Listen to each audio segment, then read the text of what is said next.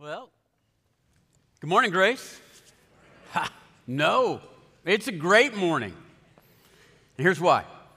We're going to look at and learn a critical lesson in the Christian experience together.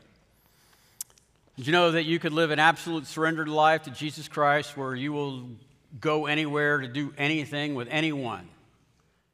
And it's very likely that God himself will lead you to a cave. This lesson, 1 Samuel, we're going to look at 1 Samuel 19 to 21, absolutely changed my life.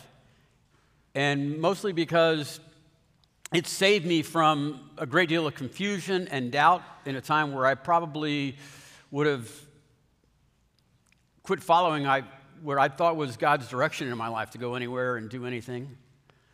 And that's when I found out a cave is a gift that God gives to his friends. I remember vividly because going anywhere, doing anything with anyone led me to going to seminary, and that was a time, particularly this first year or two, of prolonged isolation and loneliness. And I don't do good with loneliness. And it all really started, I remember vividly, it started on July 4th, 1982. I took a trip to Newport Beach in California, just a show place of Southern California. And it was 4th of July weekend, so I'm looking out over thousands of people enjoying themselves. And then watching the sunset, and it was stunning. First time I'd seen the sunset on the Pacific Ocean. And between all the laughter and the beauty that was taking place all around me, it just seemed to exaggerate and exacerbate my isolation and aloneness and even misery. And I was just questioning what was I doing and why was I doing it. And then I heard a whisper from some sermons that I'd heard 7 months before, accidentally. And I remember, to this day, I remember where I was standing on that pier, and I remember the names of those sermons. Every Crutch Removed, and For Cave Dwellers Only, by Chuck Swindoll. And because of that, I continued my journey with Jesus Christ, because I had learned that you can be in the absolute heart of God's will and still be in a cold, dark cave. You can be a child of God and at the same time wonder, where is he? You can pray that you could feel the very presence of God and also feel that he never answered the prayer. But in all of that, the truth remains that God is with you. He's with you there in the cave. That's the lesson that you see in 19 through 21. We're looking at the supercharged life of David in the Bible. And we've seen up to this point, he's been anointed by God from the hand of Samuel. And he is God's chosen next king. And when he's anointed by Samuel, it says, and the Spirit of Jehovah came powerfully upon David. From there, you see everything David touches wins. The first person, everybody loves David. And the first person in Holy Writ, in the Bible, that acknowledges their favor and their enthusiasm for David is, oddly, King Saul himself, chapter 16.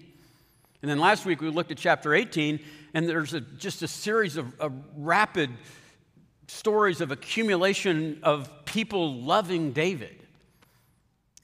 The king's son, Jonathan, loves David. The military loves David. The women love David. King Saul's daughter, Michal, loves David, and David marries her, marries the princess. In a summary of chapter 18, it says, and all of Israel and Judah loved David. And then it happened. It happened because of a song. And David didn't write the song, but it says, and the women came out dancing and singing. Saul has killed his thousands, but David his tens of thousands. And then the Bible says that from that point on, Saul kept an envious, a jealous eye on David. And you know why? Because the Lord was with David. The Lord was with David.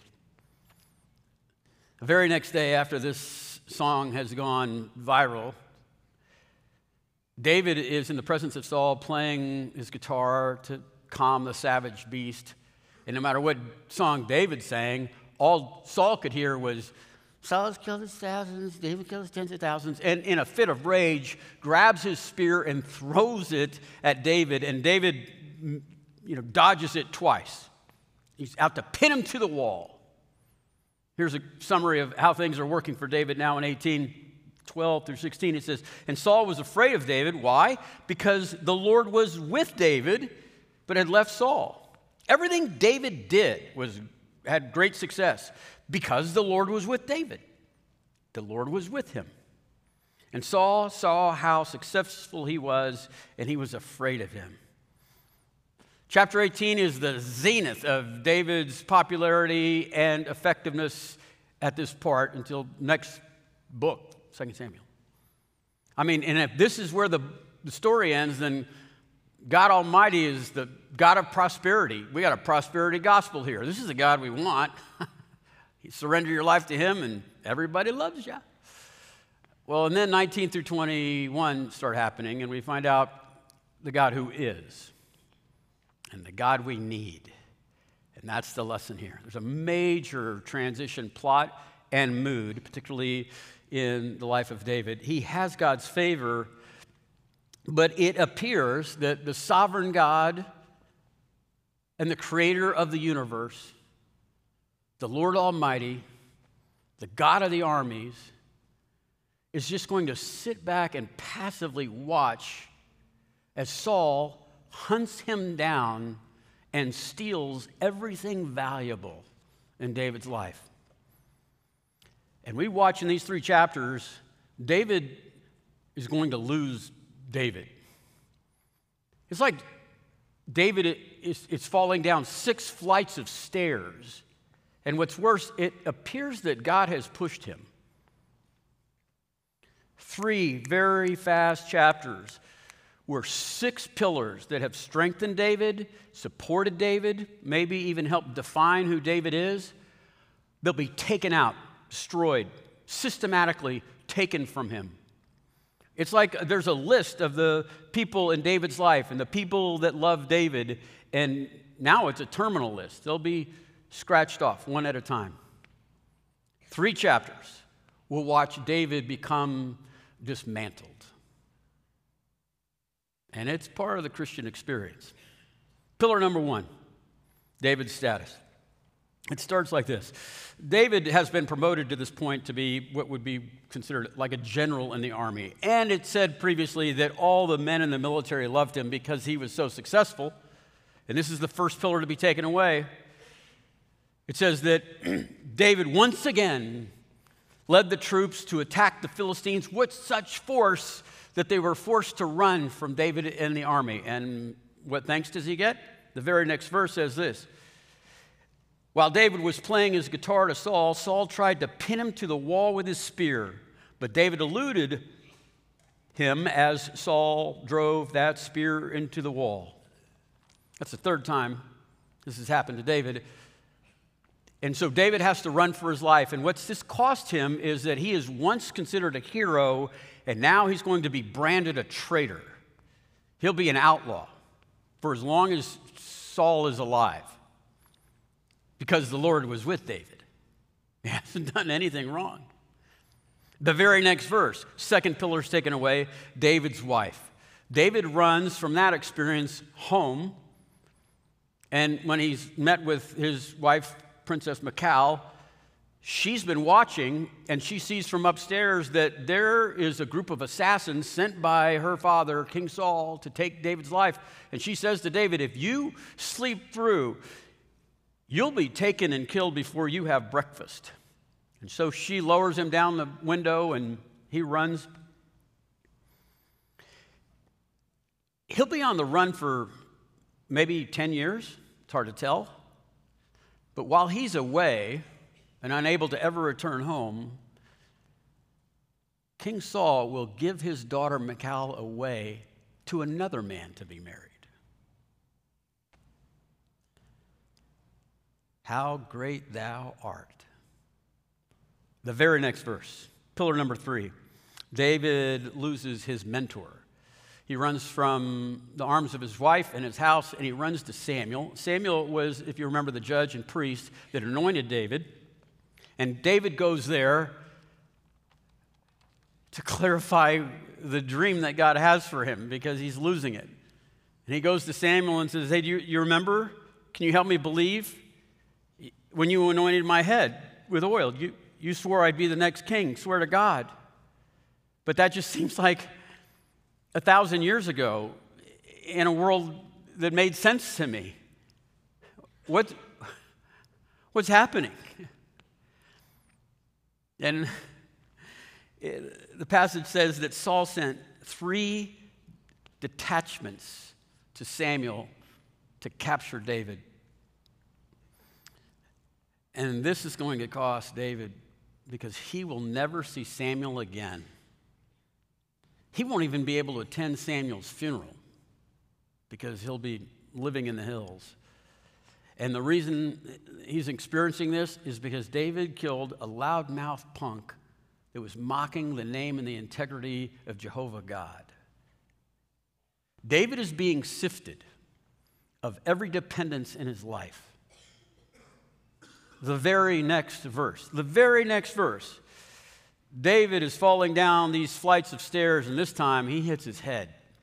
This is his deepest injury. This is his greatest loss. I say that because the writer has committed an entire chapter 20, to this, that his next pillar 4 is his friend Jonathan. It starts in verse 1 where it says, and then David fled from Samuel and went to Jonathan, and he asked, what have I done? I mean, what is my crime? How have I wronged your father? Why is he trying to take my life? And then Jonathan says, whoa, David, I think might be overreacting. Maybe just a little bit paranoid. I'll do this. I'm having dinner with Dad for the next 2 nights. I'll go and talk to him, and I'll just ask him, are you after David? Why would you kill him? And when Jonathan brings that up, Saul in his rage says, you son of a treacherous woman. Whoa, what? And then says this, and Jonathan asked his father, why should David be put to death? What has he done? And then Saul hurled his spear at Jonathan to kill him. And then Jonathan knew that his father intended to kill David. So far, the only good thing that's happened in this storyline is that Saul throws spears like a stormtrooper. He's 4 throws, 0 kills. So we have that going. But I want us to spend some time looking at the tremendous depth of injury that's caused by David here in his separation from Jonathan. This passage is the very definition of intimacy and interdependence with one another. It is, it's about what real friendship is supposed to be about. They're combat brothers, but it's more than that. So listen and weep. David saw Jonathan, and he rose up from beside the stone heap, and he fell on his face to the ground, and he bowed down 3 times before Jonathan. And then they kissed one another, and they wept with one another, David weeping the most. And then Jonathan said to David, you go in peace, because we have sworn, both of us, in the name of Jehovah, saying, Jehovah shall be between me and you, between my offspring and your offspring forever. And David rose and he departed. This is a scorching experience for David. He'll only see Jonathan one other time. It'll be very brief, and Jonathan will show himself to be the tender friend, giving wisdom to David that he needed and hope. When Jonathan's, this last time that they'll be together, Jonathan will say, I know that Jehovah will make you the next king. I've got to run. Goodbye. Next time David sees Jonathan, David's presiding over Jonathan's funeral. The Lord was with David. And the Lord gives and the Lord takes away, and blessed be the name of the Lord. The very next verse, pillar number 5, David loses his faith. David flees from that experience with Jonathan and goes to a little commune village. Think of it as a monastery. And the lead priest there, his name is Ahimelech. When Ahimelech sees David coming all by himself, it says he trembles because something is wrong. And so he says, like, why are you alone? Why is there no one with you, David? And so David says this in verse 2.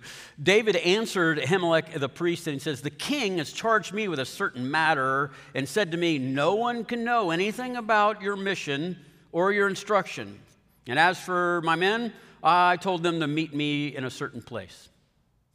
I can't tell you why I'm here. The king has sworn me to secrecy. David, the man of integrity, the man after God's own heart, is now lying to a priest so that he can get something to eat and some weapons. Where's our hero at this point? The very next verse. Ding. He's on the bottom floor. He's losing his own self-respect in this section.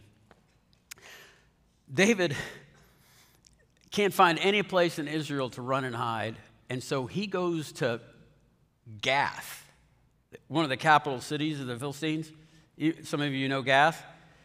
Goliath of Gath. Yeah, that's where Goliath comes from. That's his hometown.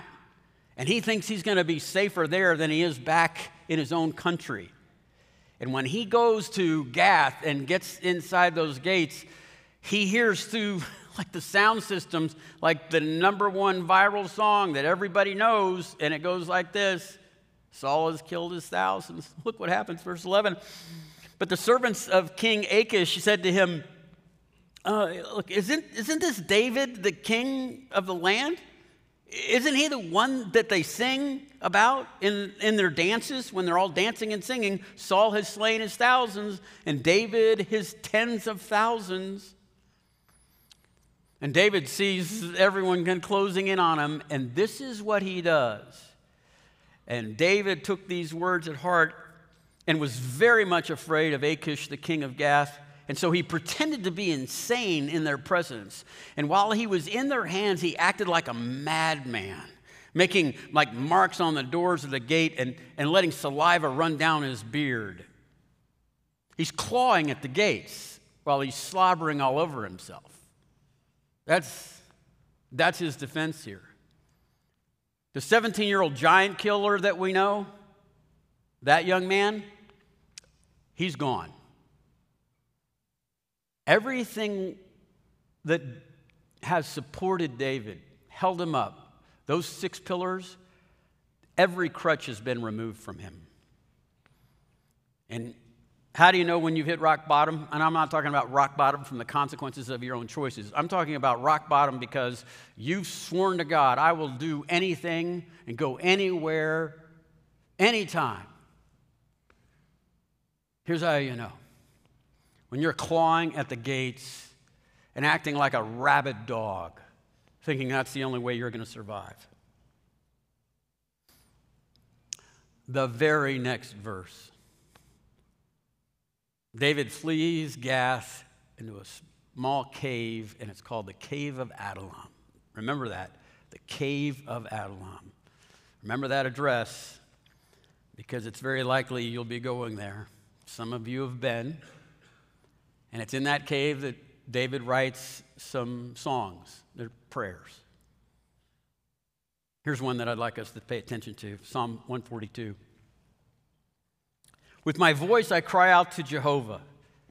With my voice I plead for the mercy of Jehovah. I pour out my complaints before him, and I tell him my troubles before him. Well, just look to the right and see. There's no one. There is none who takes notice of me.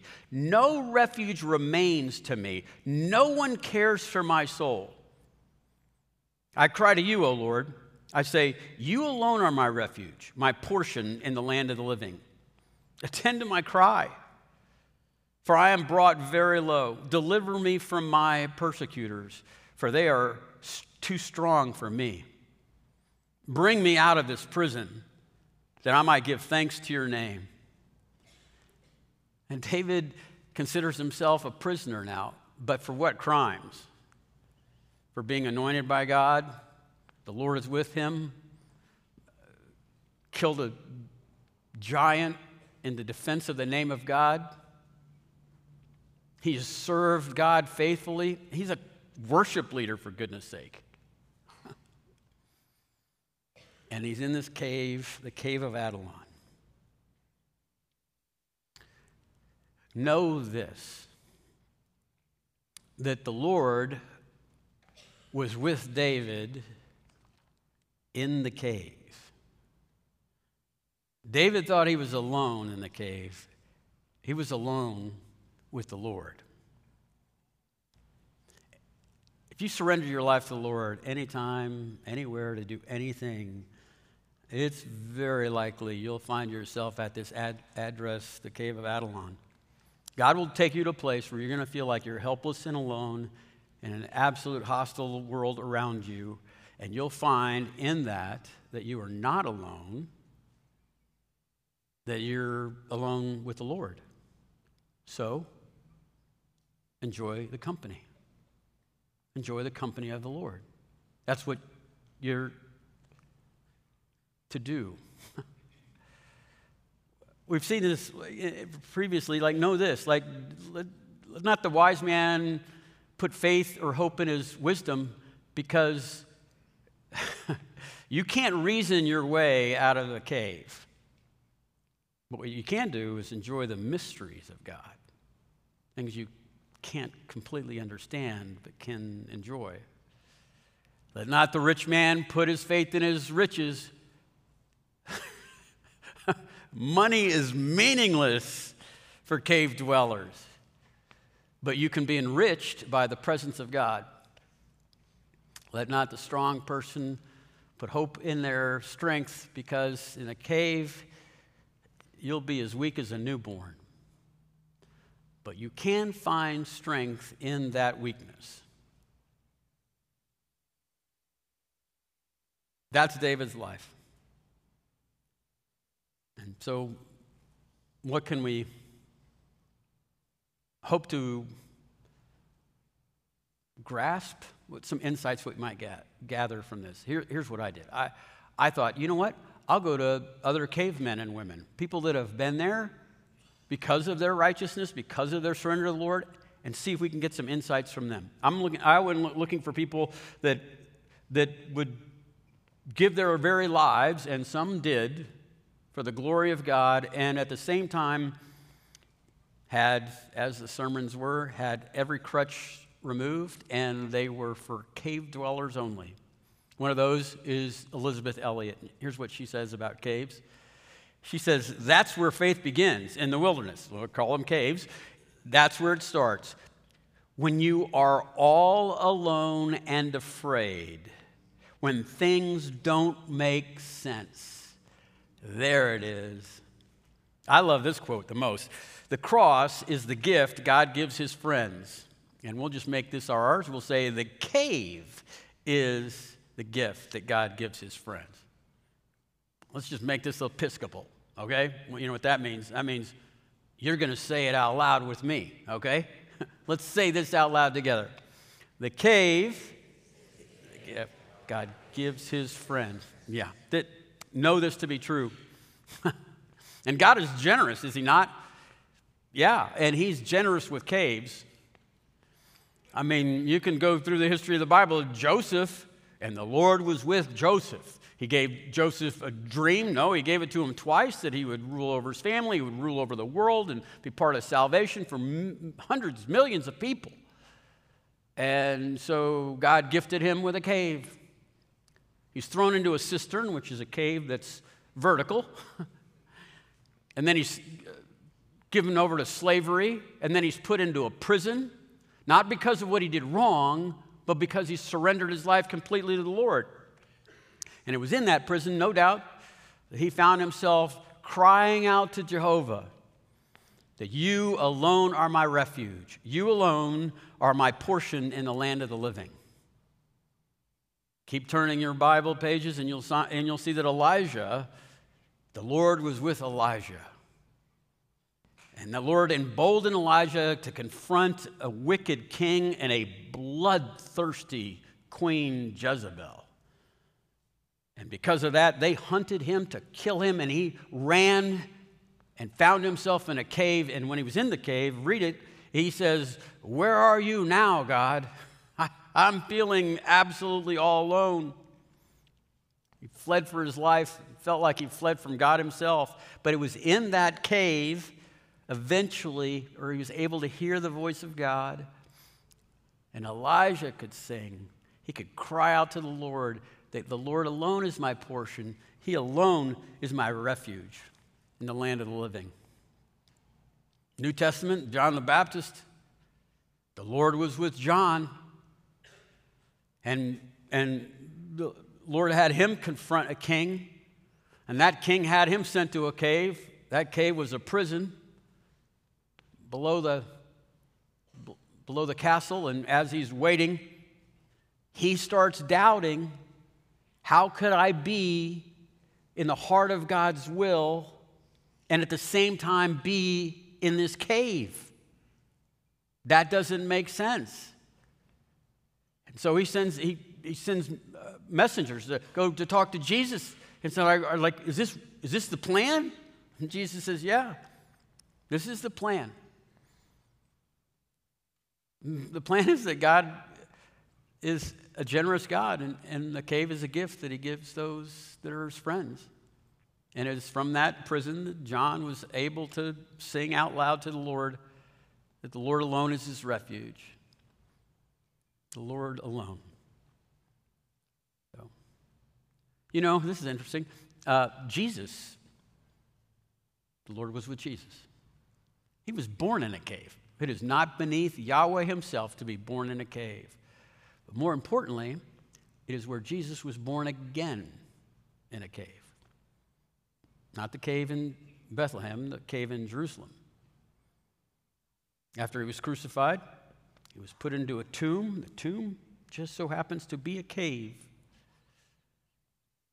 And that tomb was really a womb. Because when he came out, he was born again in a glorified body, like never seen before in human history. And I think that is a clue to the mystery of cave dwellers. I think that's where we can get some insight on how to live as cavemen and cave women. Because a cave is a place that God leads you to die so that you might be born again, sometimes again. It's a place where he straightens some of our bent. The cave is a gift that God gives his friends. And around here at Grace, don't misunderstand, we'll say sometimes people need to be born again. And the reason we say that is not because we think you can lose your salvation, pump your brakes a little bit, pause. It's because so many times, and it's almost a qualification for leadership around here, we have people that surrender their lives completely to the Lord, and in their journey, God brings them to a place where they can't reason their way out of it, they can't pay their way out of it, they can't power their way out of it, and they're just so broken that they have like a face-down, born-again experience where they leave their self-righteousness behind. It's a place where you're absolutely alone, but you're alone with God. And so enjoy the company. Let's say it out loud again. Let's memorize this because it's coming or it's already happened in your life. Ready? Here we go. The cave is the gift God gives to his friends. It's a place where we find ourselves where we're alone. Every crutch removed, 6 flights of stairs. And don't misunderstand, these are good things, these pillars that hold us up. Family, our mate, our friends, the people that love us, a great career. All these things are kind of taken out of our lives because we've built maybe too much on them. And it's in that moment where we find ourselves absolutely alone, but it's alone with the Lord that we can sing. Let's sing this together. Let's do Psalm 142 together. I cry out to you, with me. I cry out to you. Oh, you alone are my refuge, my portion in the land of the living. You alone are my refuge. Think of a cave like this. Think of a cave as like an oven, or even better, a kiln, where you put your soul in there and it burns away all of the impurities, or as many as it can handle it in this season of life. So your need for justice, right, or your rights, they're just end up in smoke, or sometimes they're just ashes. I mean, think of it this way. Some of you know, maybe had this experience. When you look back at your life and you're like 27 years old, and let's just pretend at 27, you completely surrendered your life to the Lord. You are the most humble a 27-year-old could ever be. This is a mentor told me this, and it started making, at 20, it's like, that's the most humble you could be. But when you're 37, looking back at 27, that humility stinks of putrid pride. Because when you're around 36 to 38, if you follow the map, you're going to go to a cave of Adullam. And he's going to burn off that excessive self-righteousness. It's the only way it can happen. It's like a kiln. It makes you well. And in that kiln, you'll cry out, the Lord alone is my refuge. In this land of the living. Think of the cave as like a cocoon that we crawl and we fight for every inch as little caterpillars. But if we were to become like Christ in all of life, we were meant to fly. And the gap between a caterpillar and a butterfly is a death-like experience where everything is, the metamorphosis of life takes place. And so much has to radically change in our lives. Of course, it's painful. Everything has to be taken away so that everything could be added.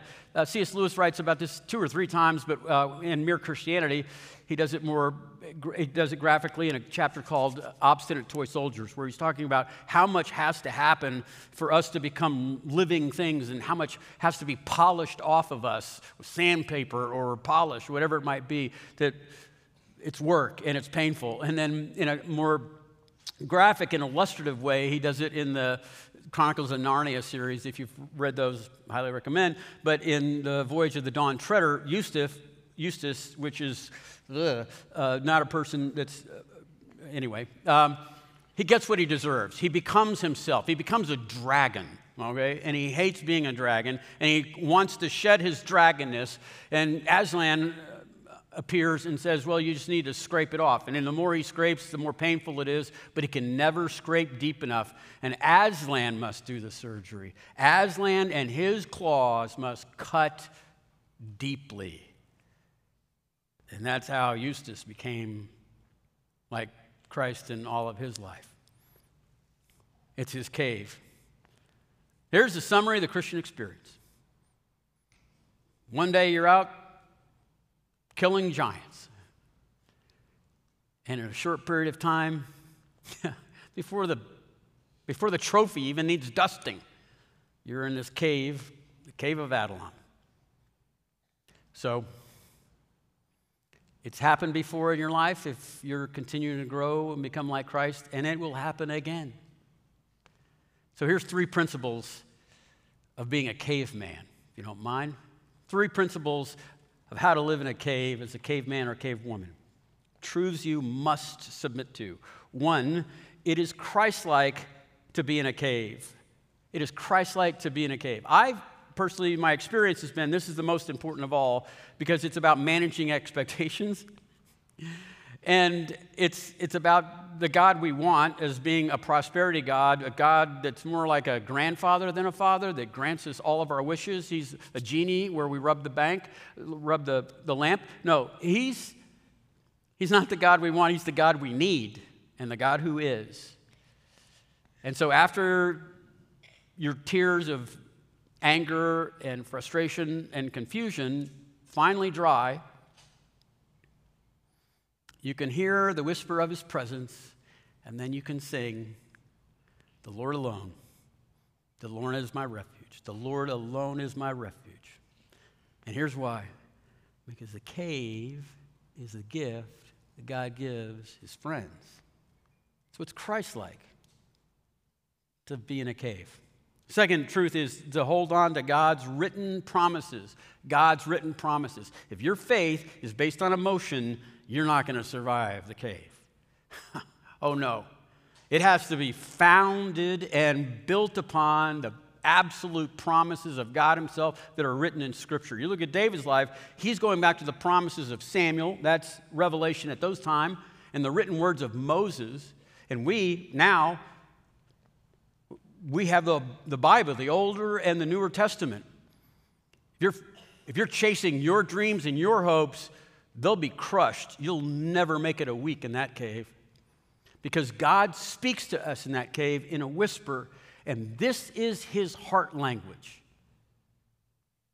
Holy Writ. Passages that you've already committed to reading and memory and meditation. And then the Lord himself, the Spirit of God, just reminds you of those verses in these times of need. And if there's nothing there, it's going to be very difficult to discern who's speaking to you. Listen, if you wait for 6 pillars to get knocked out from underneath you, you're waiting to fall down 6 flights of stairs to start picking up your Bible and wondering what God is like. Oh, I don't know what to say. Good luck. So now, this is why we do things around here the way we do things. Get in a Bible study. There's several around the city. They're gorgeous.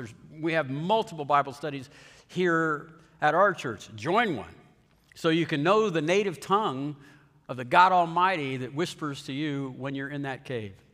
Finally, this last one is there are no deadlines to understanding in the cave. There's no deadlines to understanding in the cave. David's going to run for quite possibly 10 years the whole time. And listen, if he had a deadline, I'll do this up to 9 years, he would have lost everything that he could have had if he had persevered till the end. In other words, my life verse, it seems like, do not grow weary in doing good. Another great quote is, fatigue makes cowards of all of us. Here's how it happens. We have this artificial deadline, and we'll say, I'll live in this cave of misunderstanding or aloneness or whatever it might be. I'll live for this long. It's in our minds. And then we cross that threshold and we say to ourselves, it's not worth it anymore. Righteousness is not paying. I'm just going to do what feels good. There's no deadline to understanding cave dwelling. A friend, acquaintance that used to attend our church, she lived a long time in a cave, and she knew the day it happened. Her husband took his own life and left her with a considerable amount of debt. It made national news, and she knew the rules of cave dwelling. She made a note to herself and said, I will abstain from all forms of alcohol and all forms of sad music. Because she knew she didn't need any help with melancholy while she was in that cave. That's wisdom. She knew she was going to the cave. She knew God would be there. And she knew she couldn't whine her way out of that cave. Samuel never left the cave. He never saw the hopes and dreams that he had fulfilled.